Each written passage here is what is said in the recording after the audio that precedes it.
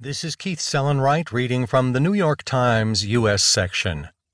Despite blackmail concerns, Flynn was told CIA secrets. By Matt Apuzzo, Matthew Rosenberg, and Adam Goldman. Senior officials across the government became convinced in January that the incoming National Security Advisor, Michael Flynn, had become vulnerable to Russian blackmail. At the FBI, the CIA, the Justice Department, and the Office of the Director